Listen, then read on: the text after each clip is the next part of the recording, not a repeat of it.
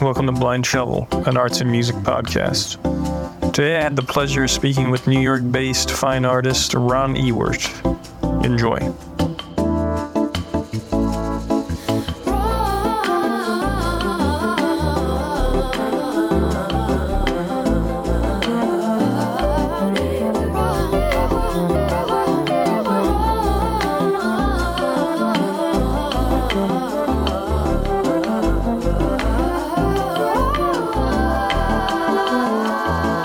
Yo. Hey, what's up? Were you at the studio?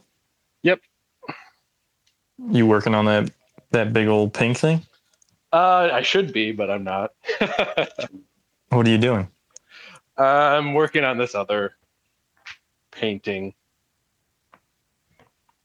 Like an actual painting? I guess that's what it is. Just a big, like, assemblage painting thing. When did you first discover the foam? I mean, in the way that I'm using it now, probably like 2017 when I started printing off of styrofoam. Okay. But the first time I ever drew on styrofoam was probably like 2006. So And I distinctly remember like finding a random piece of styrofoam and like I had this practice of like drawing on everything with Sharpies at the time, like all different kinds of paper, just because I like got some gratification out of the like just the mark making and different like the different tooth of surfaces. Yeah. And so I was drawing on like a little piece of styrofoam with Sharpie, and I like made a little doodle like cartoon thing.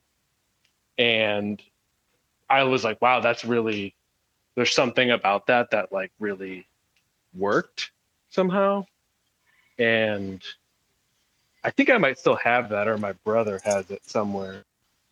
So I think back to that a lot when I'm working with foam. Is there a graffiti past in there? I mean, not really. You just like drawing on random objects with Sharpie markers? Yeah, no, definitely not like that kind of graffiti. Okay.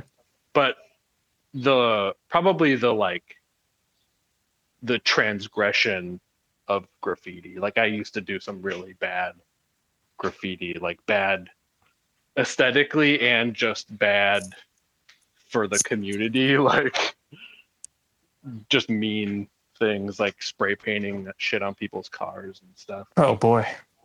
And like, are you willing to state your tag name, or is that?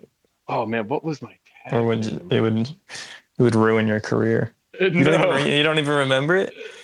I didn't really have a name. Well, I did. It was Dog Beer.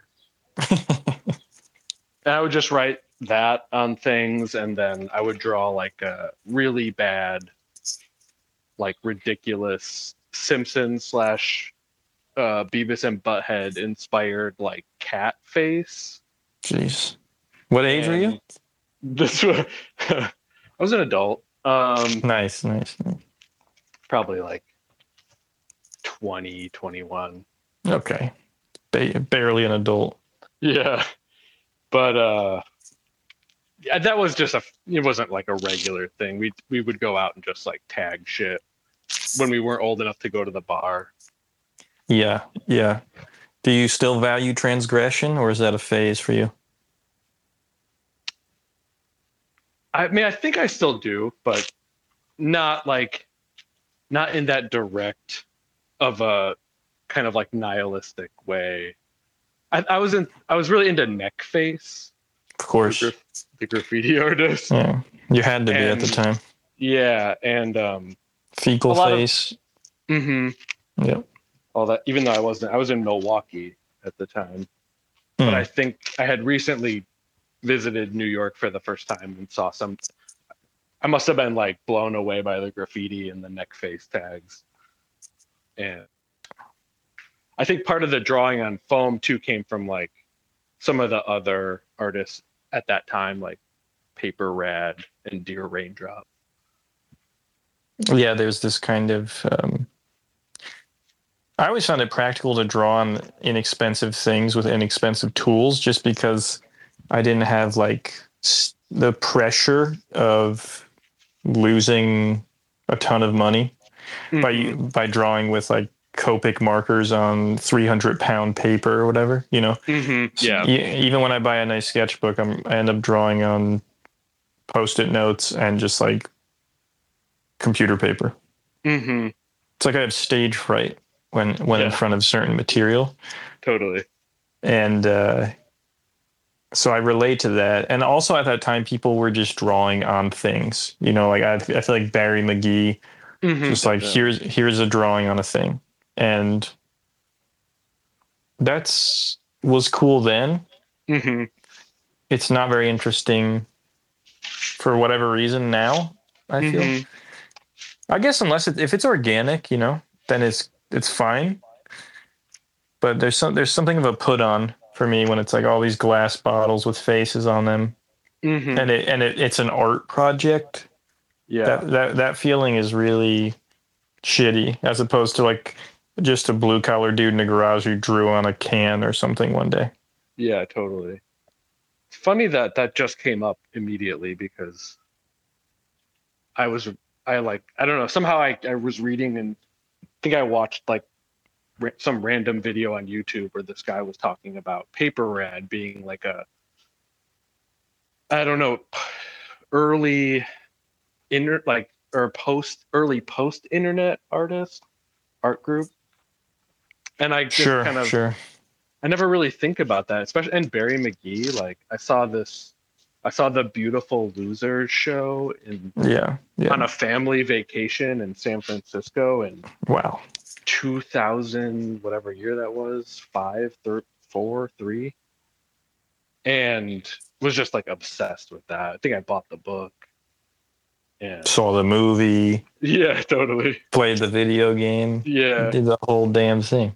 But I kind of just, I don't know. It's there. It was like a formative experience at the Yerba Buena Art Center, and I stopped thinking about it. Yeah. I mean, I have a lot of respect for those artists.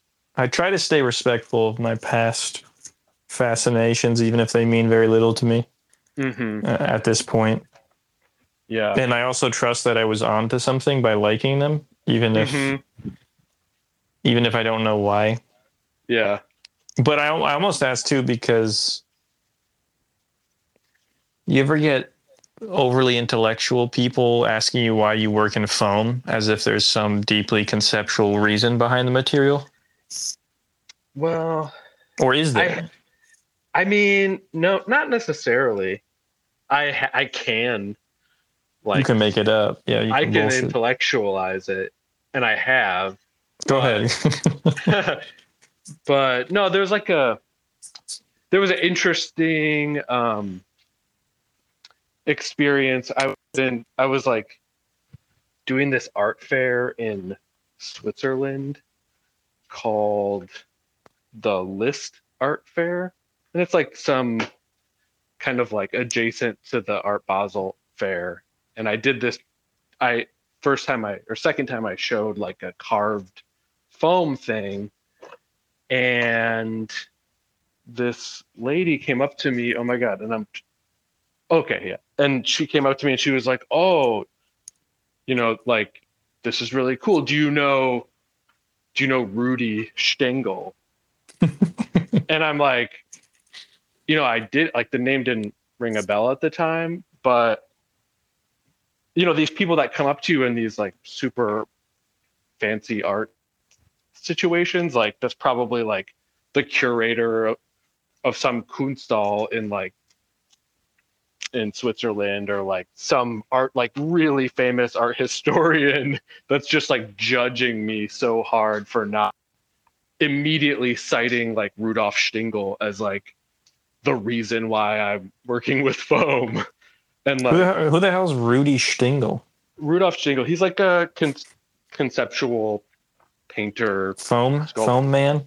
Yeah, so one of the pieces he's like most known for was, and I don't know where it first took place, but he like lined the walls of a museum. I don't even know what he's done a couple versions of it, of this like silver foam installation, or it's like foam with like a silver surface to it, and basically invited the audience at their leisure to just carve and scratch into it with utensils, whatever, keys.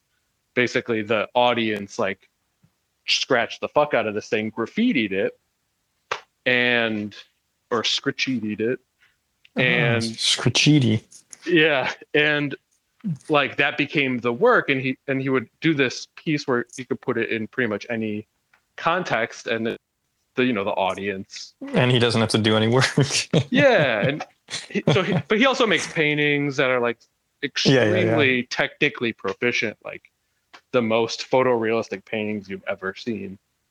So did you know Rudolf Stingel when you were asked if you knew Not Rudolf? Really. Did you pretend? Really. Did you pretend to know? No, I didn't, because I had no idea. But he had like this retrospective that was in Basel at the time at like this really famous like institute, and I immediately went and saw the show, and I was like, oh, I get it. Like I had seen the work, but I didn't. I knew him for his photorealistic paintings. Like I had seen his work at the MCA in Chicago, a gigantic photorealistic painting. But so there's so many artists, like, Yeah, it's so boring. A lot of academia is just about chaining together references to legitimize work, as if it's like Tony Hawk Pro Skater, where you're just trying to like connect moves to make it worth more. Oh yeah, totally. And I'm so glad to not be anywhere near that. It's especially for people who don't just remember names. Like I happen to remember names of things I like and songs and artists, but I also know people who know things and just don't remember the name of the thing. Yeah, it's kind of a miracle that I remembered his name just now. Yeah. Well, on the spot, I can't remember. It sounds like he ruined your trip. I know. He blew up your spot. I mean, not, I'm kidding. Not really. Now I'm like, he's so fought like several decades before me that I don't feel threatened. You know what I mean? Whereas like if it's a contemporary artist that's doing something that's super adjacent that I don't know about, like I do feel a little bit like, oh shit, like are we both like subconsciously on the same thing?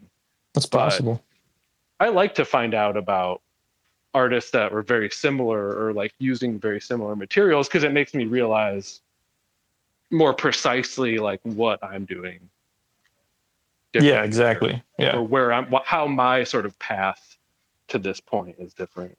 I mean, it begs the question, like, what are you trying to do? There's like a pop art element, right? But I don't know if you like come at it from the angle of Warhol, where you're kind of like, well, fuck it. Sometimes I don't even know what Warhol's trying to do besides reiterate something that's pretty obvious and redundant at this point. But are you trying to do something with the work? Not that I think that's a merit to work necessarily, but. I mean, yeah, sometimes I'm like kind of all over the place. So sometimes material wise, you're really consistent. So at least you don't feel all over the place. Yeah, and that's funny because, I have like designed that perception of myself, my artwork.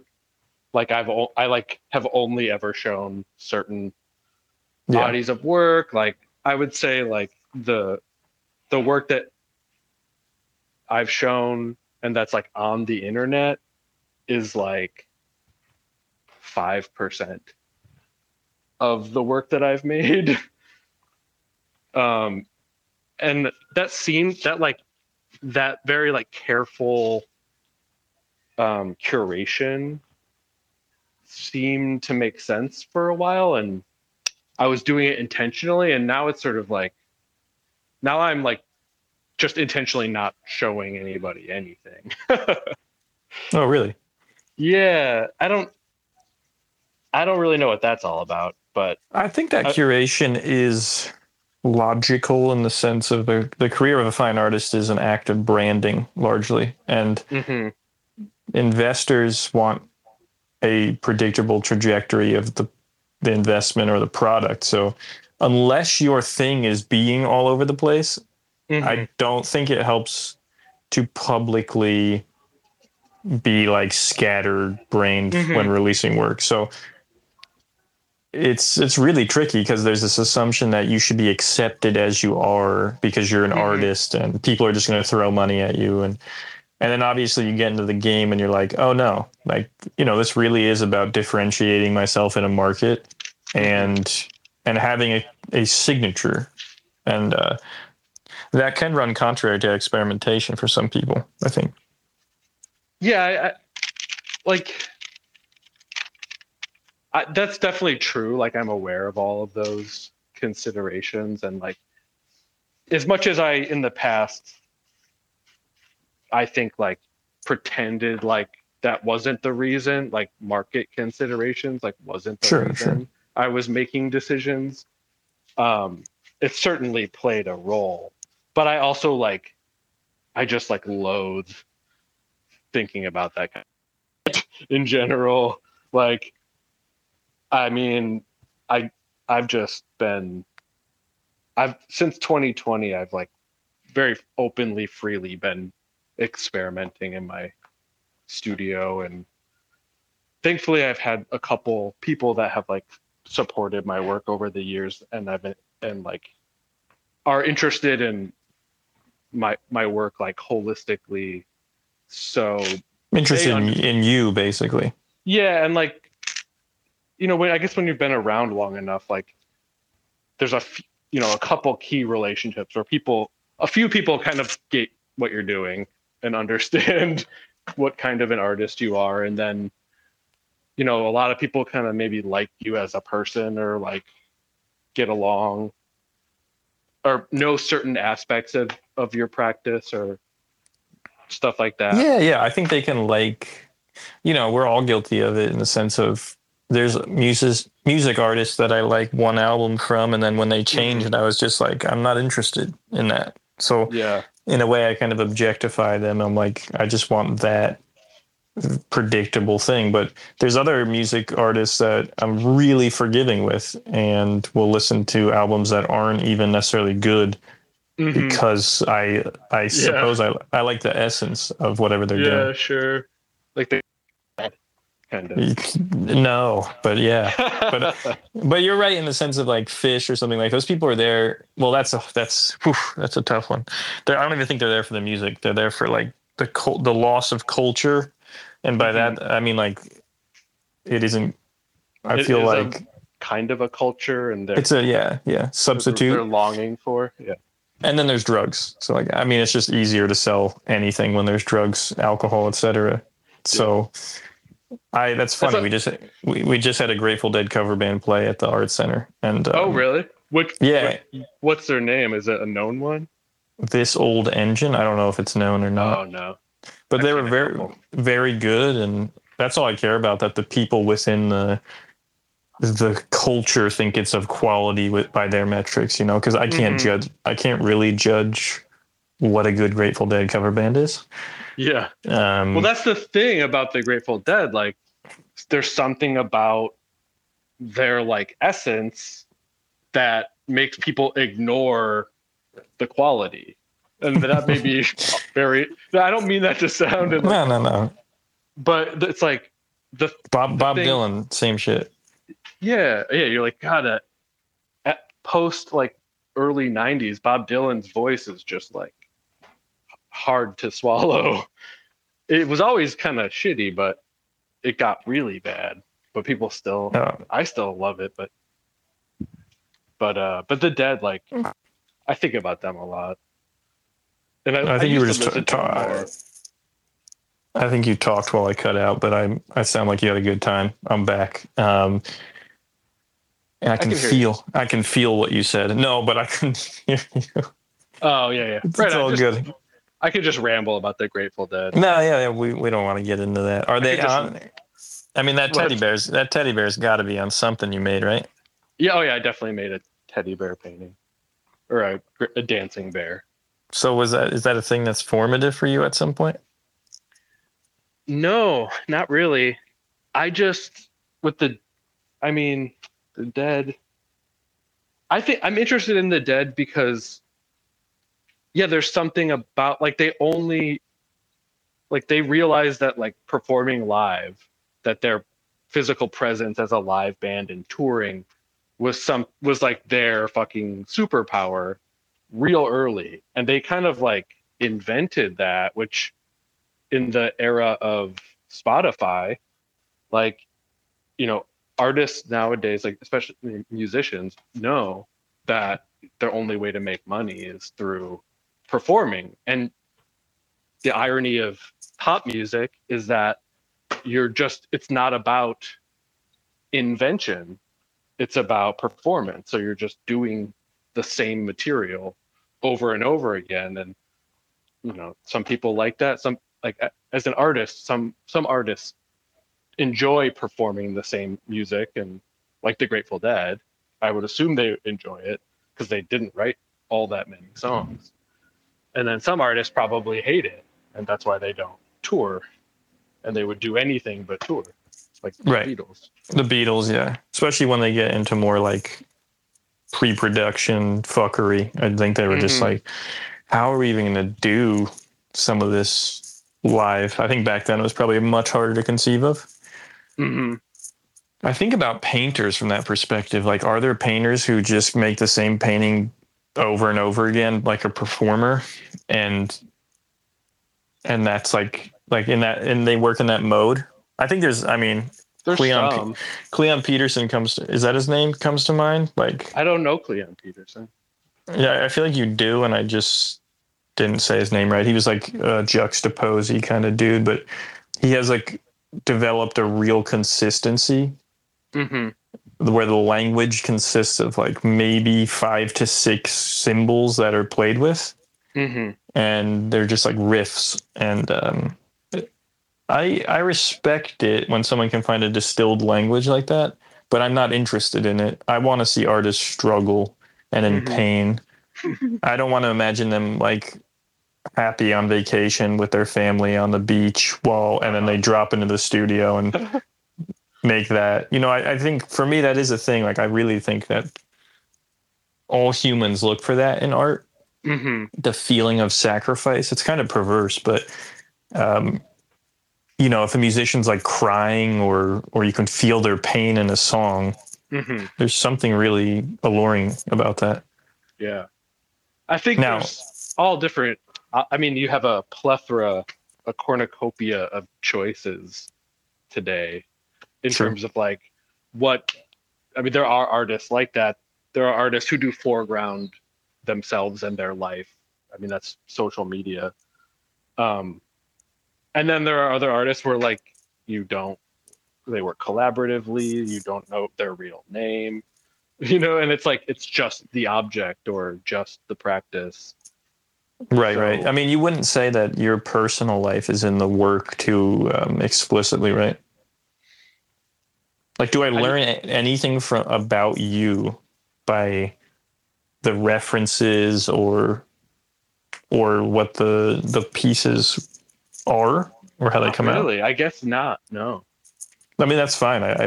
I'm not interested, like, even from my own perspective, making art, like, I'm not that interested in myself in a way.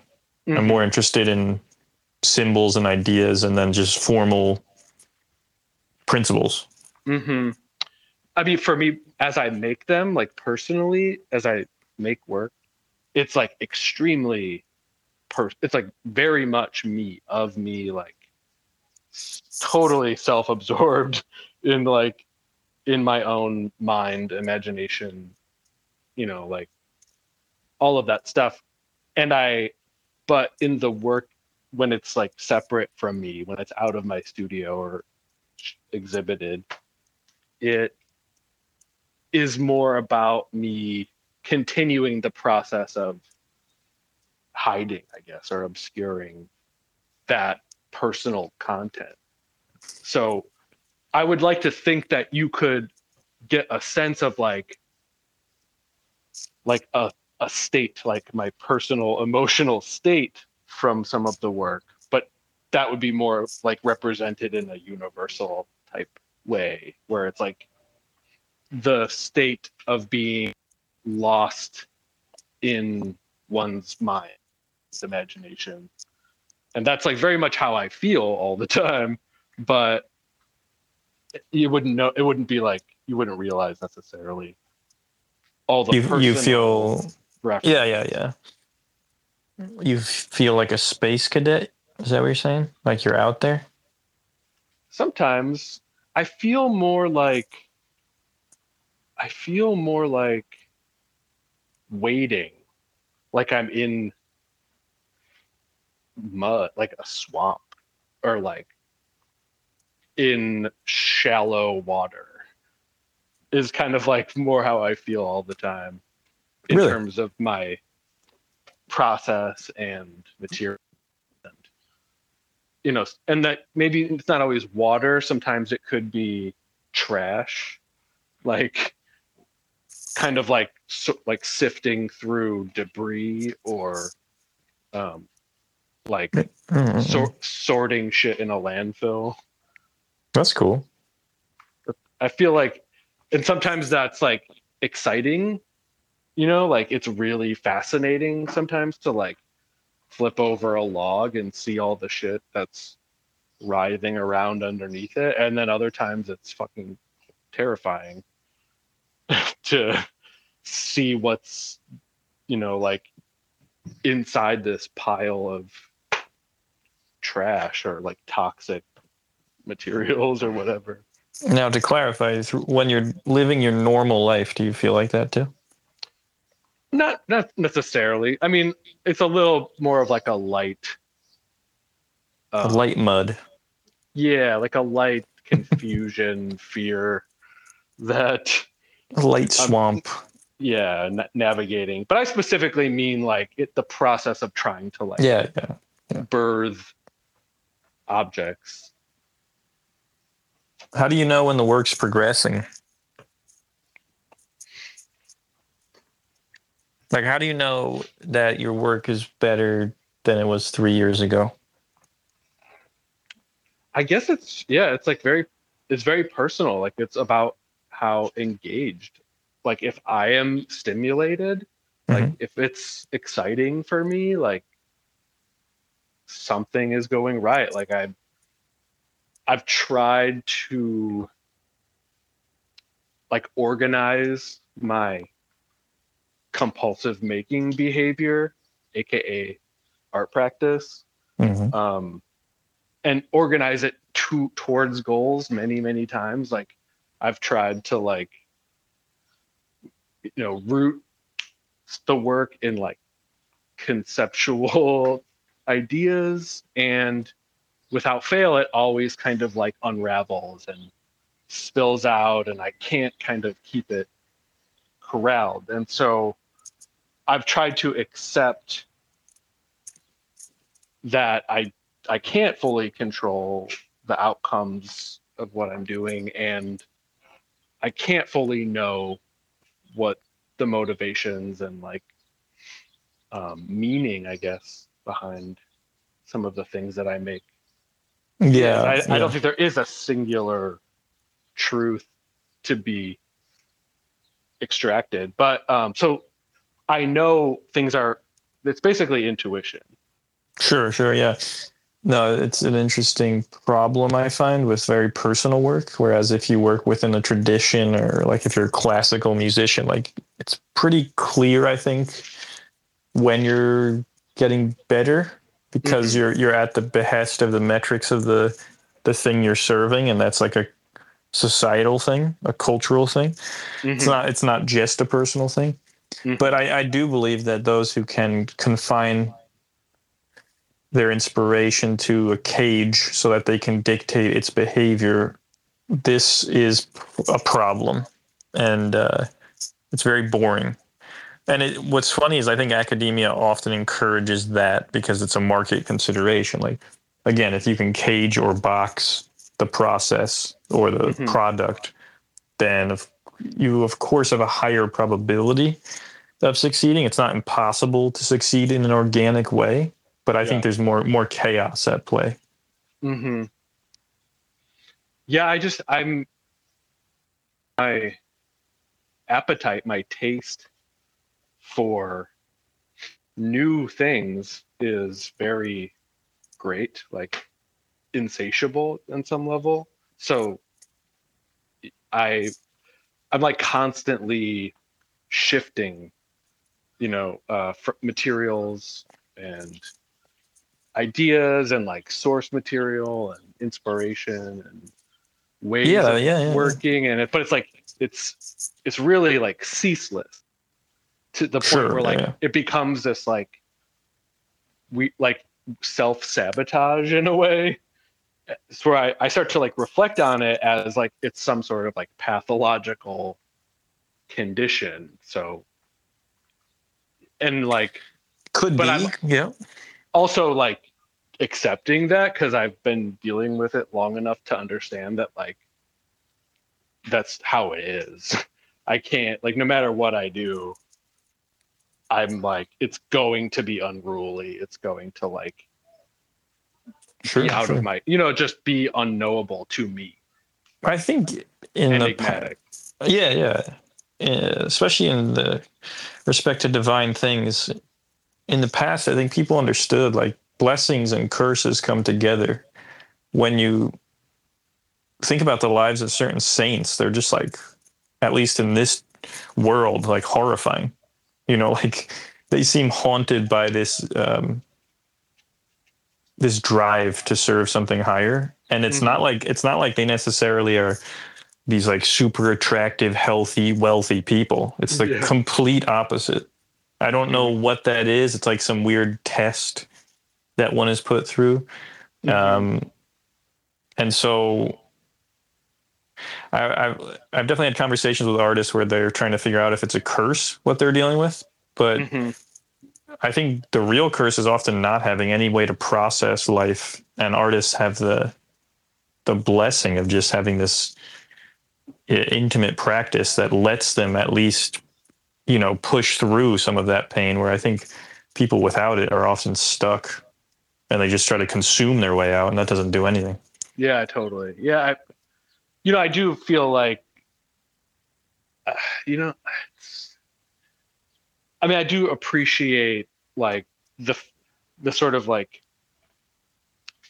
you asked me how I am in my normal life, not necessarily making work. And I am like, I literally live like a 45-second walk from my studio. So there is a huge blurring of the things, but like, I feel very content on a lot of levels that I making work, even if it's not like necessarily progressing in some linear way that like is satisfying for me. Like I feel that I have this outlet, that it is something that like, satisfies me at least physically, like materially. I can't recall. Do you work another job?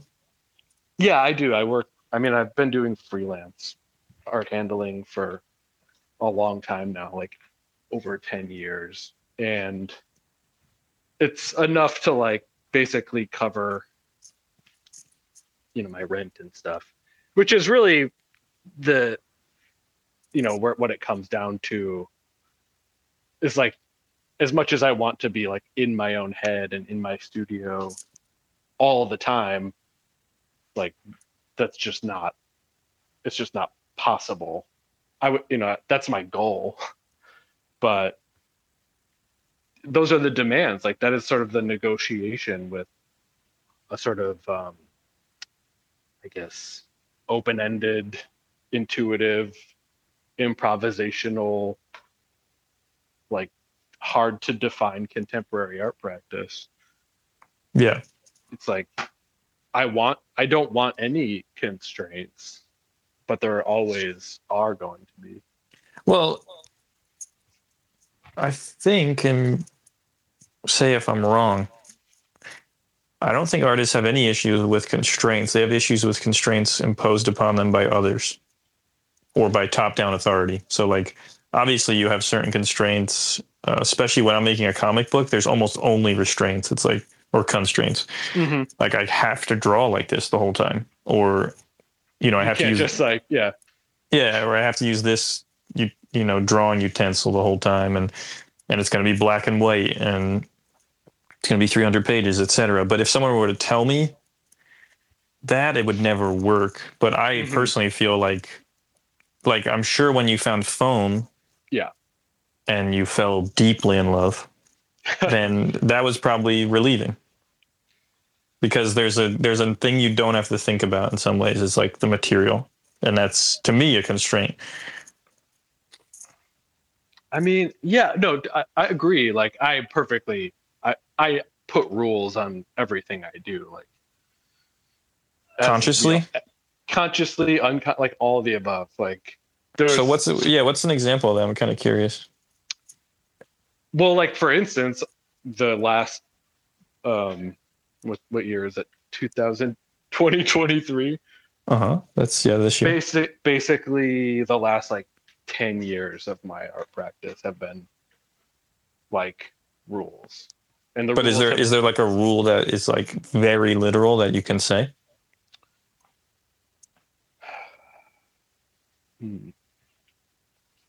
I guess I want to draw a distinction. It literally was black and white for a long time. Right.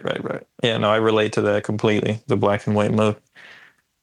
And then I would do other things like a little bit on the side for a while, but I really like there was a good like 5-6 years where it was like I am only going to use these materials, and I'm like gonna be as stubborn as I can about it, and I'm only gonna use gesso, like yeah, and that's it. And then it kind of like I would find out, like, can I do it on white cotton instead of like regular cotton that's painted white, and what is that? And then it's like there's always been this like just pull towards like the matrix of options within each material. And so you say, like, if you're making a comic, you can't, like, you're not going to just switch your style of drawing like mid comic unless there's like a very conscious decision that you're making. Conceptual reason. Yeah, but sometimes, like, you just, I don't know if it's like some kind of attention thing for me, but I'm like, I have to do 10 things at once. Oh yeah, that's not to say when I'm within those restrictions, I'm not making colorful things on the side that are like kind of frivolous. It's like this release valve on the side of the bigger project, The more orderly I get with one project, then I just start making like tiny drawings with a shitty pen or something, blowing it up and making it rougher. So there's like this kind of piston action that I think is pretty essential to making. But in respect to the CNC project we worked on, would you have been open to that like 5 years ago, or is this like kind of is that a step towards an exploration for you, or is that an efficiency move? Like, I'm kind of curious philosophically how you feel about that project, and you were my opinions about it have changed. Like, my opinion about, like, I'm basically a Luddite. Like, I'm not really, I can do basic shit. I'm like, I learned typing in school, and that's as far as it went. So, like, I didn't have a laptop until like my after undergrad. You know what I mean? Like, 2005 is when I got my first laptop. So I've always had like, part of the reason I chose painting in art school was because of that, like, as a sort of like reaction almost to technology. Like to me, it seemed like this something that was like embedded in like this really broad, super serious, like historical continuum that was antithetical to the sort of fluctuations of technology, right? And so I've had this like ongoing, just this way back in the day, and I've had these thoughts and concerns like throughout my whole practice. And so there was like a couple paintings I did in 2016 where I was kind of like you like using a lot of stenciling, so different paths or methods. It's funny using the word path with the CNC, but different methods to achieve like a black and white graphic image, like different techniques. And I was really involved in exploring all the different ways I could think of to come at the same production of a graphic image. I was extensively stenciling. And my dad was a sign maker, made vinyl signs and used a plotter. So he was always stenciling. And so I felt, his main tool of trade was an X-Acto knife. And I found myself sort of laboring over these gesso paintings with all of my 6 years and hundreds of thousands of dollars worth of schooling, doing the exact same thing with an X-Acto knife. It just was with a slightly different material for, significantly different philosophical reasoning. And I was thinking about why I was doing it, like why I was doing it by hand, knowing that you could easily cut these stencils with a machine. And I thought back to like this Marshall McLuhan quote that was like talking about anxiety. And I don't remember the exact quote, but it's something like he's trying to describe through, I don't know, a description of a process, like what contemporary anxiety is. And he was saying that it is trying to do today's jobs with yesterday's tools. So I titled a couple of paintings like today's jobs with yesterday's tools, because that's what I felt like. I felt like all this tension and fear of like an inadequacy, like not being able to like achieve this like level of precision that I felt like I wanted to, like I wanted to be a machine in some way, but refusing to use a machine. And I think about those things today. Like today I glued a thing that says machine onto this painting. But when I started carving into the foam, I was like, oh, wow, I want to do this at a large scale. But it's kind of ridiculous to do this by hand at this large of a scale. And so I knew for years that I should explore help with a machine, but with a CNC. But I'm just like, I guess I work on these timescales. And then you brought up several years ago that you had one, and then the pandemic happened, and I kind of like kept it in my memory. Like I didn't even know if you still had access. And so when I reached out earlier this year, I was like super happy. And then of course you are very like organized and you were like ready to go. And so that was like more than the machine itself to me. Like the process of working with you is, in light, like really helps me to understand that I should probably go out of my way to work with other people as much as possible, because it really helps. It really helps, and like helps me, I guess, get out of the echo chamber of my own solo bullshit. Yeah, you also realize that the translation process is so much more complicated than it seems. When I first got the CNC with my business partner, I thought it was just going to like produce finished objects in some sense. And it's just not like that at all. It's a tool, an aid, etc. But it's, there's a lot of work to be done, a lot of variation in the way people are going to live trace the files you send, etc., and marry it to the tool program. But in respect, well, first of all, McLuhan is the man. He's all you need. Yeah. But in respect to the outcome, how does your relationship to that mural piece differ since it went through that machine process and it wasn't cut by hand?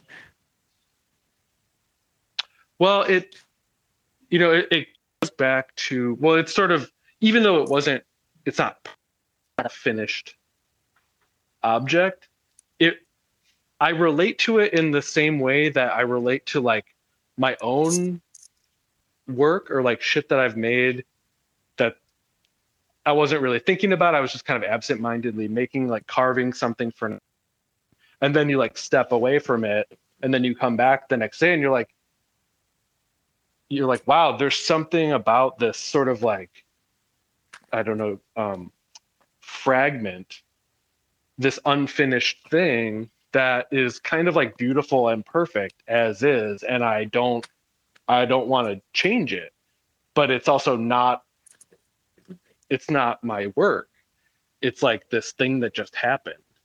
And so I feel like very attached in some way to the thing that your machine produced, like as is.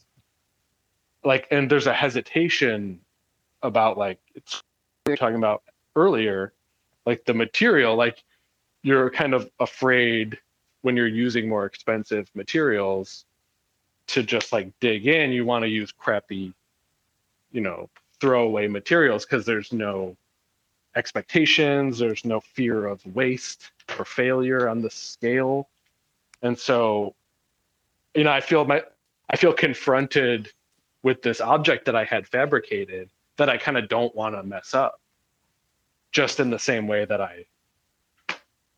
there's lots of other things, but there's not really a true logic there for me. It's so are you, I forgot to check in respect to, I know before you got it, you were thinking about painting it all white and cutting back into it with a hot knife, right?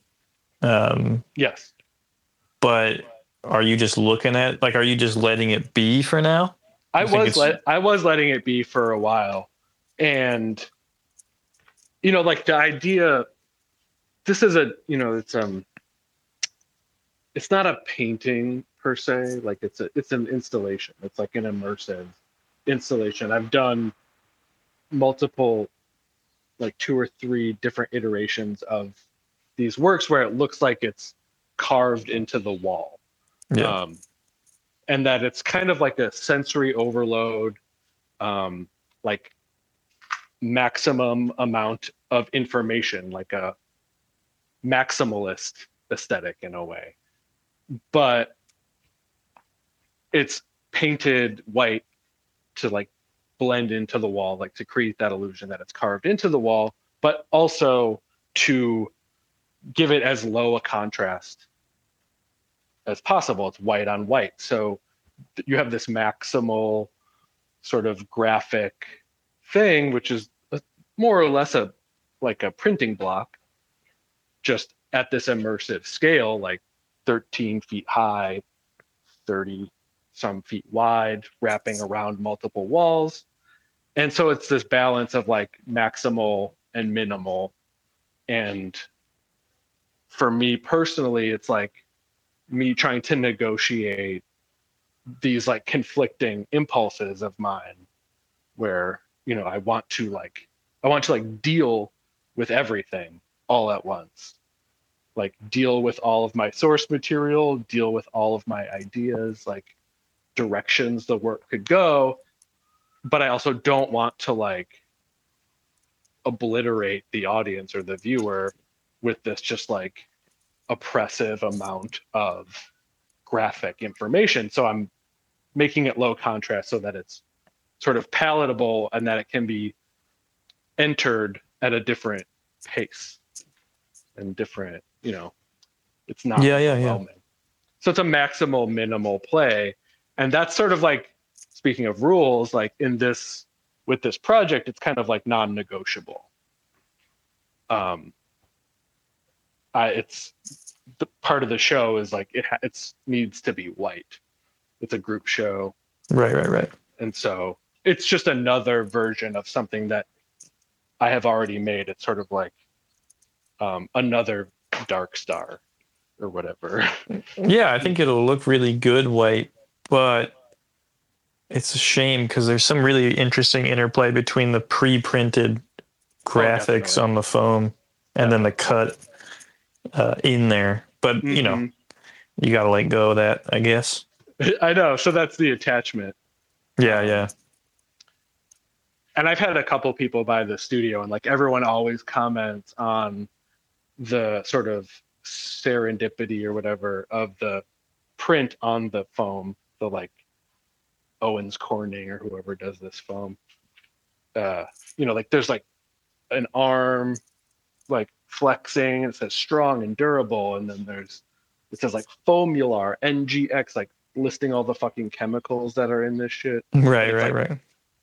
And I totally, these are these sort of happenstance, like happy accidents that I really want to like preserve, but I've come to realize that like I can't do both.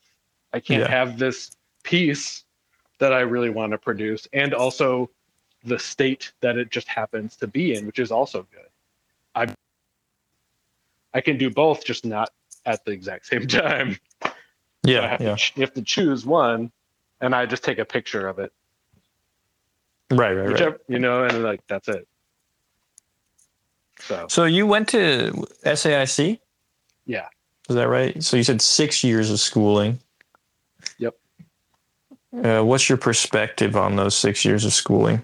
What's funny is like you said, like, and then you do all that, and then you just come back to these pretty fundamental things that have nothing to do with school in some ways, like the Exacto. For me, I went to 4 years of art school, and then I came back to like, I'm just a dude, a suburban dude who likes comics and cartoons, and that's it. Like that's the hand I'm dealt.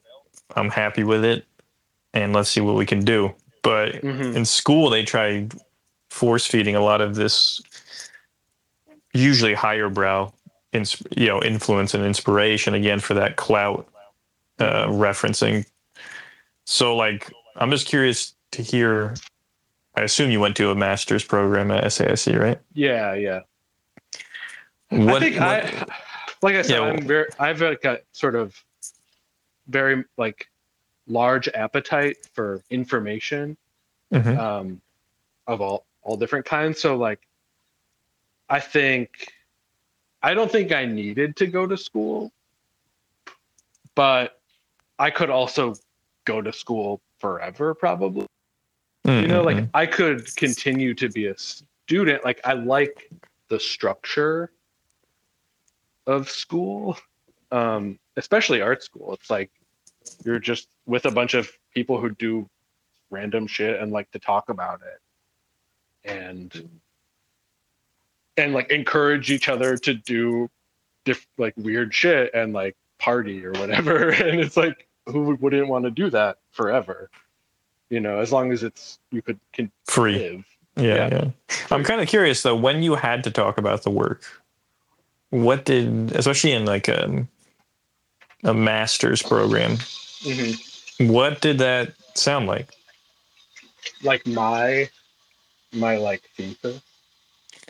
In some ways, because like the work, I usually like work that doesn't need any discussion or artist statement. It should be visually compelling and strong, and that's it. So like I've never thought about with your work what that would sound like. If you were in a master's program at SAIC and they wanted to hear something a little more intellectual or at least rational, what is that? What does that sound like? Well, I'm trying to think what I was doing at that time. Oh, was it different? I mean, to me, it's kind of like what we're talking about now. Like, I,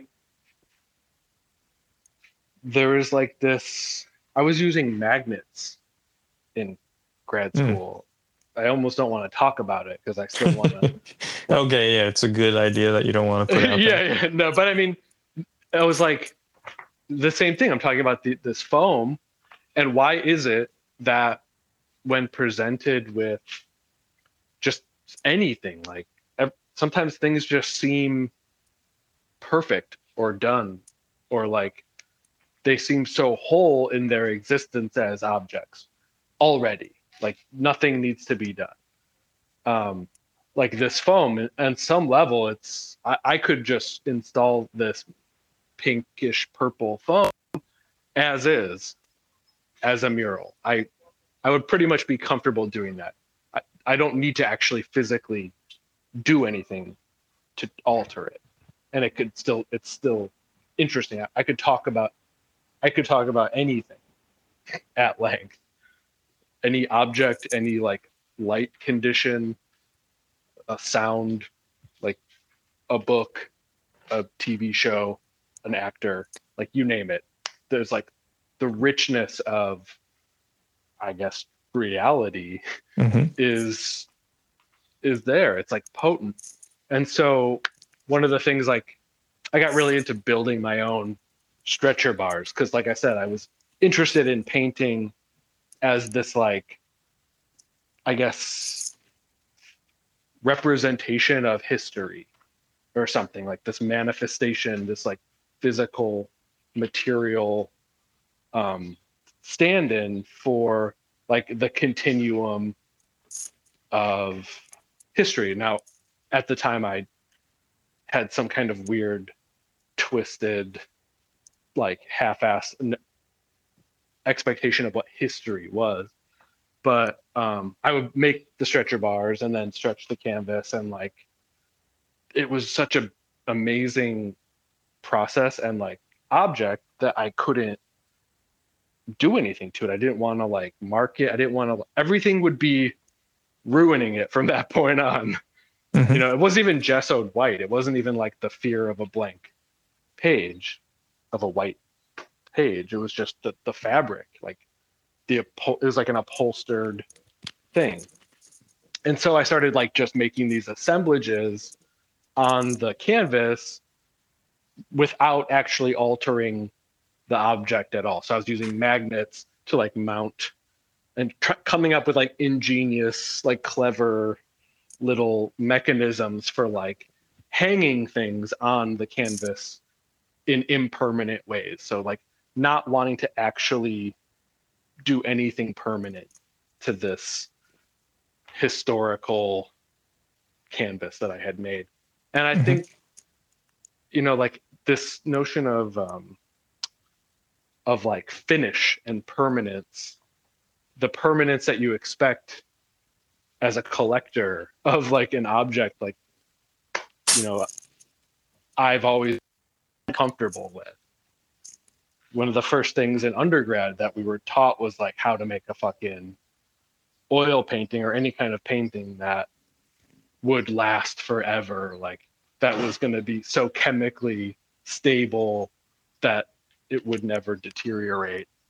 And that was like ingrained in my mind to the point where like every version of that wasn't like, you know, was somehow inferior. And so how could you can never really achieve that level of permanence, like the such a thing at all. And so how can I, like, with all of these sort of like hangups, I guess, how do you go about producing work, producing like anything when you are just not, there's just this both unlimited possibility and the, like, it's no matter what you do, it's really kind of meaningless. It's arbitrary, like object. So that led to, you know, the assemblages on this with magnets led to me thinking a lot about doodles and preliminary sketches and thumbnails, quote unquote thumbnails. These like, so basically the idea, like conceptual art 101, the idea for the work rather than the work itself. And so how could I conflate like the finished object that's presented as like the culmination of a process with like the origin or the initial idea. And so I was just painting straight, transferring the thumbnail sketch as the finished work, just enlarging it usually. And that, you know, that sort of like informed my material decisions at the time, thinking about gesso and preparatory materials, and really not going beyond. That's why I was doing black and white, is because it was like, it's just basically the idea. It's not anything more. It's not even a painting. It's just the idea of the painting. And yeah. So it's existing in this way, like prior to its actual realization. And on a personal level, it's just me being clever and avoiding having to make a finite decision on some level. Right. There could be cowardice. I've thought about this one a lot. Like, you know what I mean? Like, it's hard to tell sometimes when we're rationalizing fear of judgment. You know, like if this thing's done, then someone can say, well, this thing sucks. But you could always, if it's not, you can go like, well, it's actually not done. It's in the process of becoming. And so there's a high amount of honesty required in personal work that I think is interesting. That makes it compelling. Work that's more belonging to the social sphere, it's judged in some, especially nowadays with social media, it's judged by certain metrics that are pretty tangible, likes, sales, whatever. Sure. But yeah, it's super. I think it's beyond personal. I think there's a divine interplay, because it isn't clear to me how one within themselves would have this dialogue, if that makes sense. You know, it's like trying to, like, self-improvement is a weird term to me, because how can a self improve itself from contained within itself? So like for me, there is a divine implication to these processes. I could totally see that. I mean, I was like raised religious, and over the years it became more apparent that it was more of like a spirituality rather than like a religiosity, or, you know, like it wasn't about me following like any set of like process or whatever. Dogma. But, yeah. And so it's kind of always been there. And that's sort of like the affinity for the sort of like the way things are. Yeah, exactly. Like it's somehow it came to be this particular way. And there is some sort of like cosmic, you know, like there are so many other potential, I guess, realities. And that happens to be the one that I'm like engaging with at this time. And so there is both no meaning to that and also like as much meaning as I want there to be. Yeah, it implies a sacredness just because you exist within that one. So that's kind of what I'm talking about. Is there's an implication of sacredness in certain art making processes that, like, you know, because you sound insane otherwise, right? Like you think about it from a material like empirical position. Why so much delicacy about atoms and, you know, even light? But the world is far more surreal and strange than that, with aesthetics. And again, it is sacredness, like this. I don't think it's just psychological pathology or something, the way an artist can fixate on this little moment of poetry. Mm-hmm.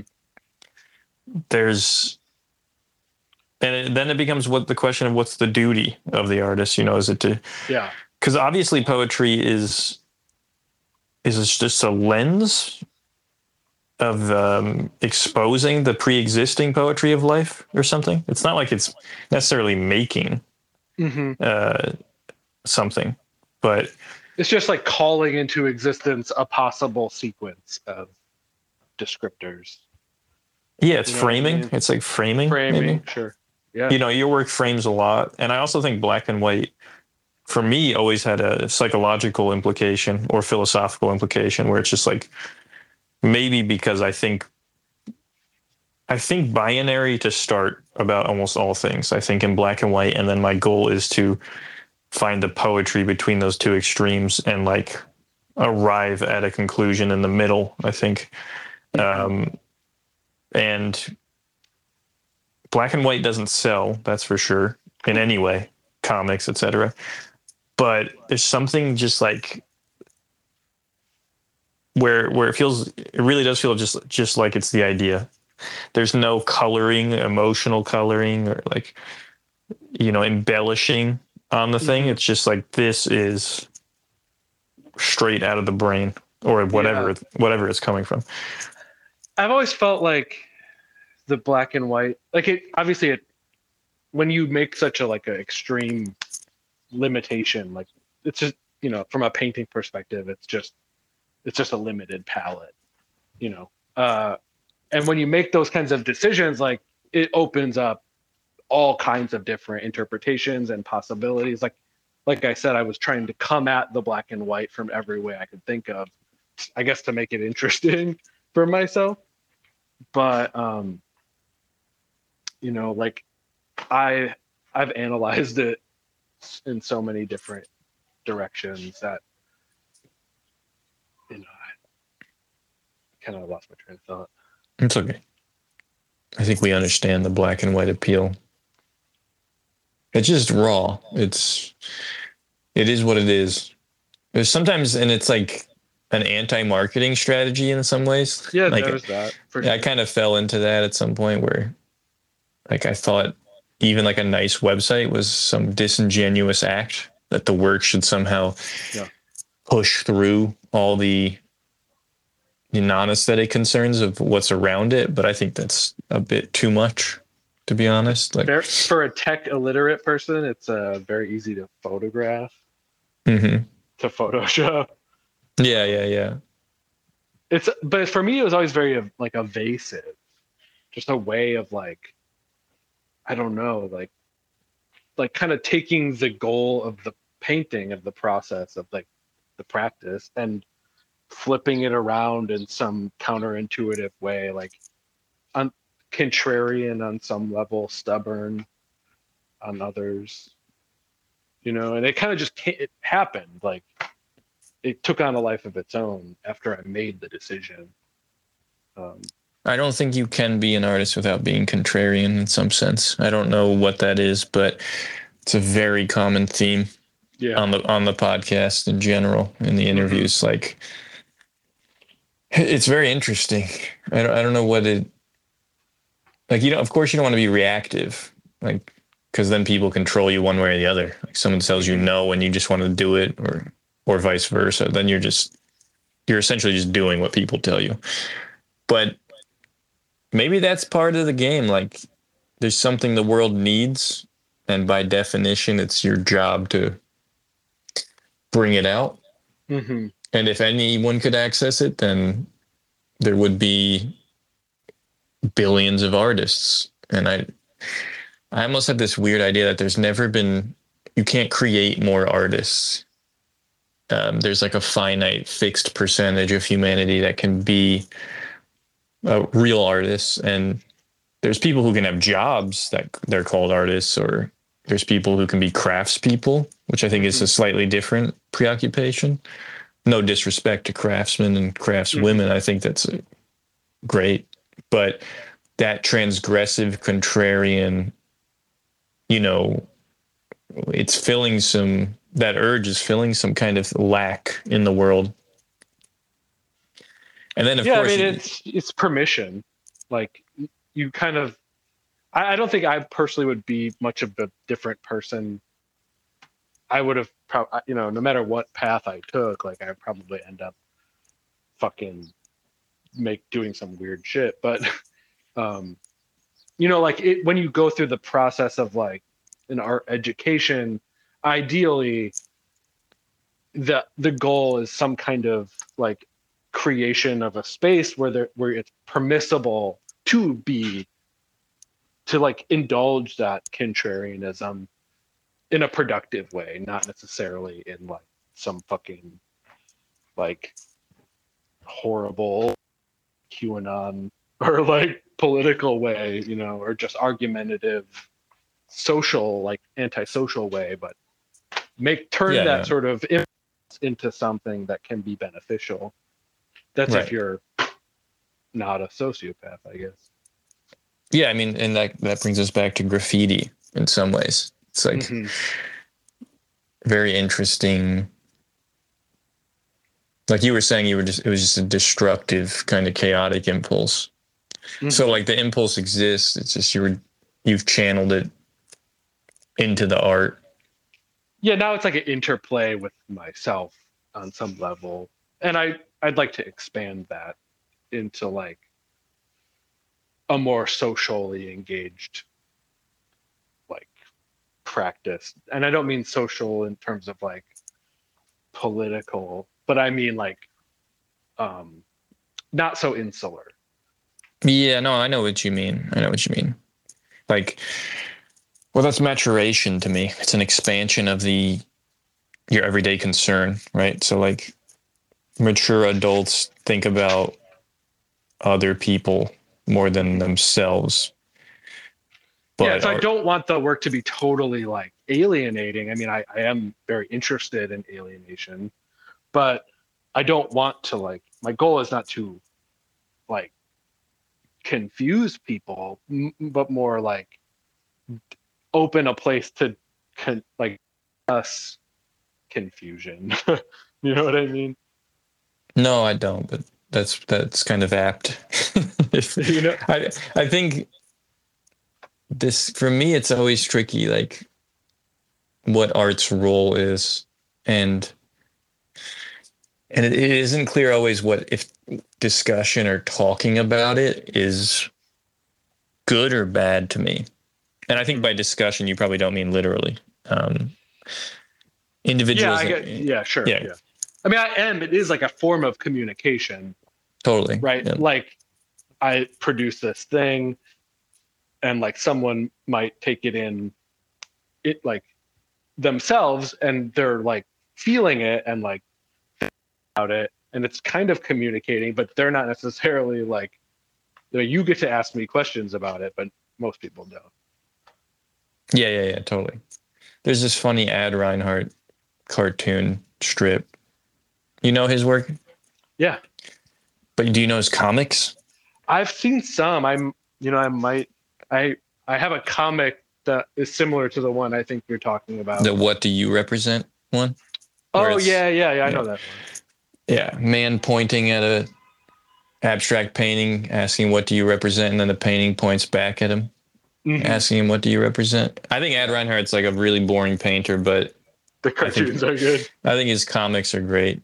And I don't even agree with him per se, which, first of all, it's not necessary for me to agree with an artist to like their work, but his comics are just really interesting. And just his view that like the pictorial plane is like pictorial artists, it's just like this completely exhausted, uninteresting thing to explore, I think is kind of bullshit. But black and white, again, they're just really compelling. Yeah, that's another aspect of it for me, was always like the binary of black versus white, and the purpose of that, like the high contrast of black and white is basically to clarify, to like to communicate. Like you want in like a written language, you need that contrast to like for the text to stand out from the ground so that you can read it, so that you can as close to perfectly understand, the content that's to be communicated. And so for me, like, to produce something in this like highly graphic way that is like a term that I thought about a lot was psychedelic stoicism. It's like this kind of like thing that's not really communicating anything, but it's in the language. And so you have to kind of like wrestle with that contradiction. And I feel like it's a confusing one, and one that exists, that permeates a lot of, I guess, contemporary media and images. Yeah, no, I gotta ponder that psychedelic stoicism. There's something there. Yeah, I know. I've never really used it, but like it's, even that, like the term stoicism is just a confused one. People, it means so many different things. Like, well, stoicism doesn't help. I mean, I love stoicism, but they use this term nature with a capital N. That's like a placeholder for so much. And it, for instance, like it's like this notion that you should follow the one true nature, act in accordance with one's nature. So it basically seems like God at certain points, or proper behavior. And I think that's why, well, first of all, that's good, like speaking about art and philosophical systems, like there shouldn't be one interpretation. That's propaganda. That's dictating behavior via visual format. So I can totally relate to this notion that like I'm trying to legibly communicate obfuscation as clearly as possible. Like I like twisting a symbol that has a prior connotation, and then making it clear, like this is the thing being manipulated, but I don't know what it means, and nor does the viewer. Kind of because it's already lost its meaning. Like, that's true. Yeah. I mean, like, that's, I guess, there's no like perfect, ideal, like basic objective state of communication. Like, it is this like medium. This is like McLuhan, or Roland Barthes, but like this sort of like medium of language that is always changing, that there is no like stoic truth to it. And so like, no matter what, you're like, every time you see one of these, every time you read a symbol or a sign, you are basically inventing it, right, for yourself. You think that you're like, it means something objective, but it's really like everything that you're bringing to this moment, like, and it is like the creation of this content that you are participating in. I guess like the Rudy Stingel. Old Rudy Stingel. Yeah. Yeah, I believe in a participatory reality, but in terms of the weight of each side, I might disagree with the sentiment. Like I'm not sure, and by that I mean like if we can agree reality is participatory, is it 50-50? Is it 80-20? Like in respect to the divine or objective reality or objective truth, I feel like it has far more weight than we typically give it credit for, because humans have managed to manipulate reality to what seems to be an impressive degree by their metrics. Like McLuhan even talks about that, like the art or the earth is now an art project, basically. And but like that shit's gonna whiplash real hard probably pretty soon. That kind of irreverence for what the thing's nature is. I think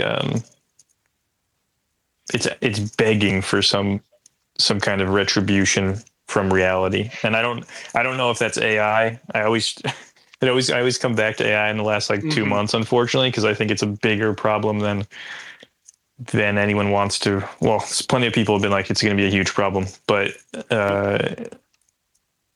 yeah, that's tangential. But I find it funny that like everyone's forgotten the lessons of Terminator 2 or Isaac Asimov, or there's just like so many examples.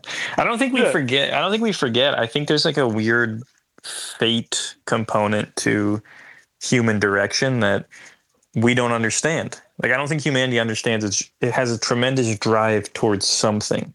Sure, and we're going to try to make laws about like anti-AI, anti-chat GPT. Nothing is going to stop whatever this really surreal force is at play. And that's sounds like art in some ways. Like, that's how art emerges. Like I said, like I make comics, I look back at them, I don't even feel like I made them.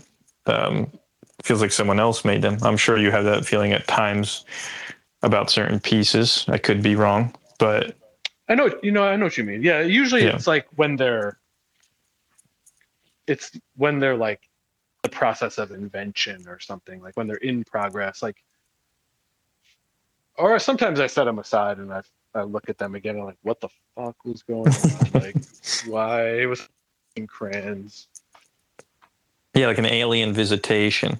It's like again, it's funny if you strip the art aspect, it sounds like psychosis. Yeah, there's like a famous Sigmar Polka painting where it's like kind of like a modern art painting, and it says like like this painting was directed by aliens or something.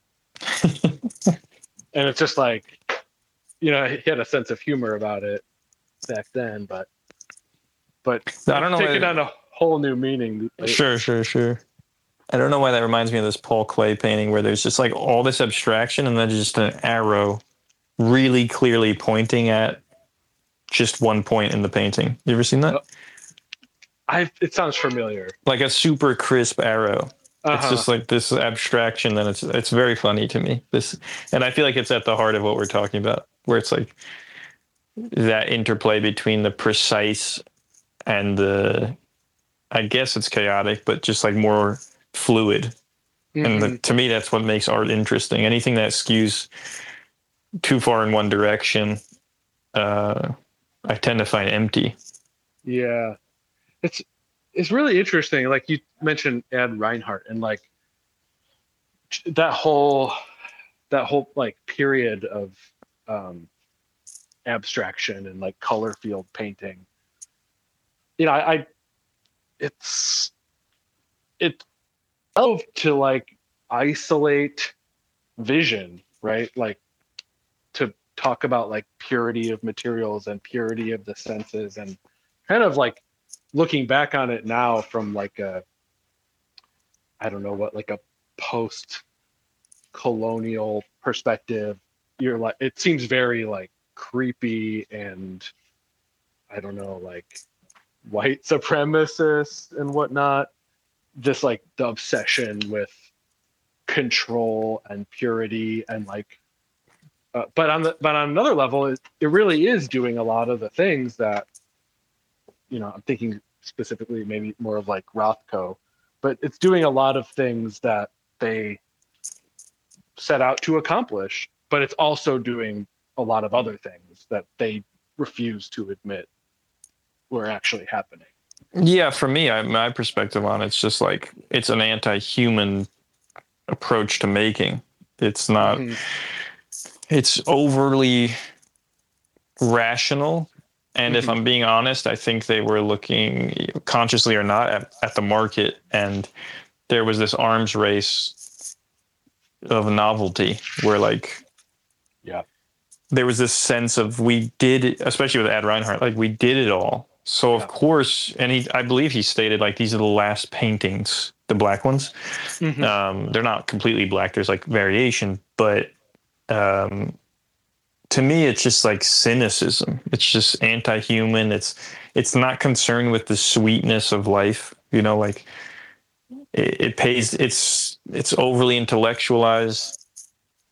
And it's also, there is a lot of, I guess you mentioned propaganda. Yeah. And arms race. Like, it was very much like cultural warfare on some level. Like, Sure. like it was a sort of supported by, I believe literally the CIA.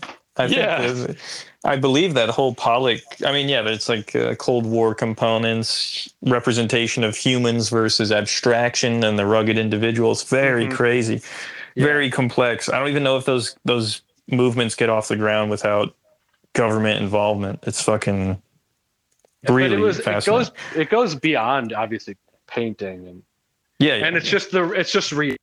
Like, it's just the political reality that the United States has always existed under and continues. And it's like, you're kind of, that's what I mean by like waiting, like you're trying to be sort of free and real and like kind of realistic about the level of sort of freedom and awareness that you genuinely have, and what the things you can control and what you can't control are, and how do you like make work?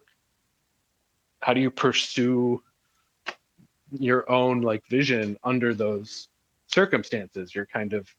It's like at one moment you're like trying to catch a fish, and the next moment you're like scavenging styrofoam out of the garbage. Like, it's just, back then you were only allowed to be an artist if you were like white man. Everyone else like was just completely ignored. Save a few examples. Right. So things are changing, but we still like are in this sort of interrelated material, like, of life and knowledge and history. Oh yeah, it's very complicated. But at the same time,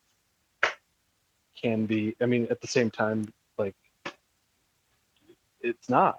Oh yeah, you don't think about that shit when you make art. It's not. It's almost like it's almost a hubris to overthinking certain things beyond one's grasp or scale. It's just like, you can do what you can do with what you believe, and that's about, and then you die. But that's the beauty of like the Grateful Dead. Like, just there's something about hearing these really simple songs that just like clockwork make you feel the same emotions every time, no matter how shitty the recording, no matter how many times the cover band has rehearsed Wharf Rat or whatever. Like, it's still like there's something about that, the ordering that the writing, basically, there's something about it that works, that like cuts through the bullshit. Maybe it's nostalgia. It's the only refuge is Grateful Dead. I know. Well, that's a good way to end it. That's good. Ties it up nicely. Yeah. Well, I got to go eat dinner. Right on. Well, I have not eaten. All right. But thank you for inviting me. It's nice to. Yeah, it was great to talk to you. To talk about it and record this day. For sure. All right. Enjoy your dinner. Okay. Peace. Bye.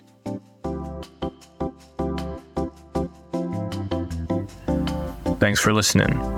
Music by Dori Bavarsky and Mingja Chen. Coming up, we have Jessica Hans.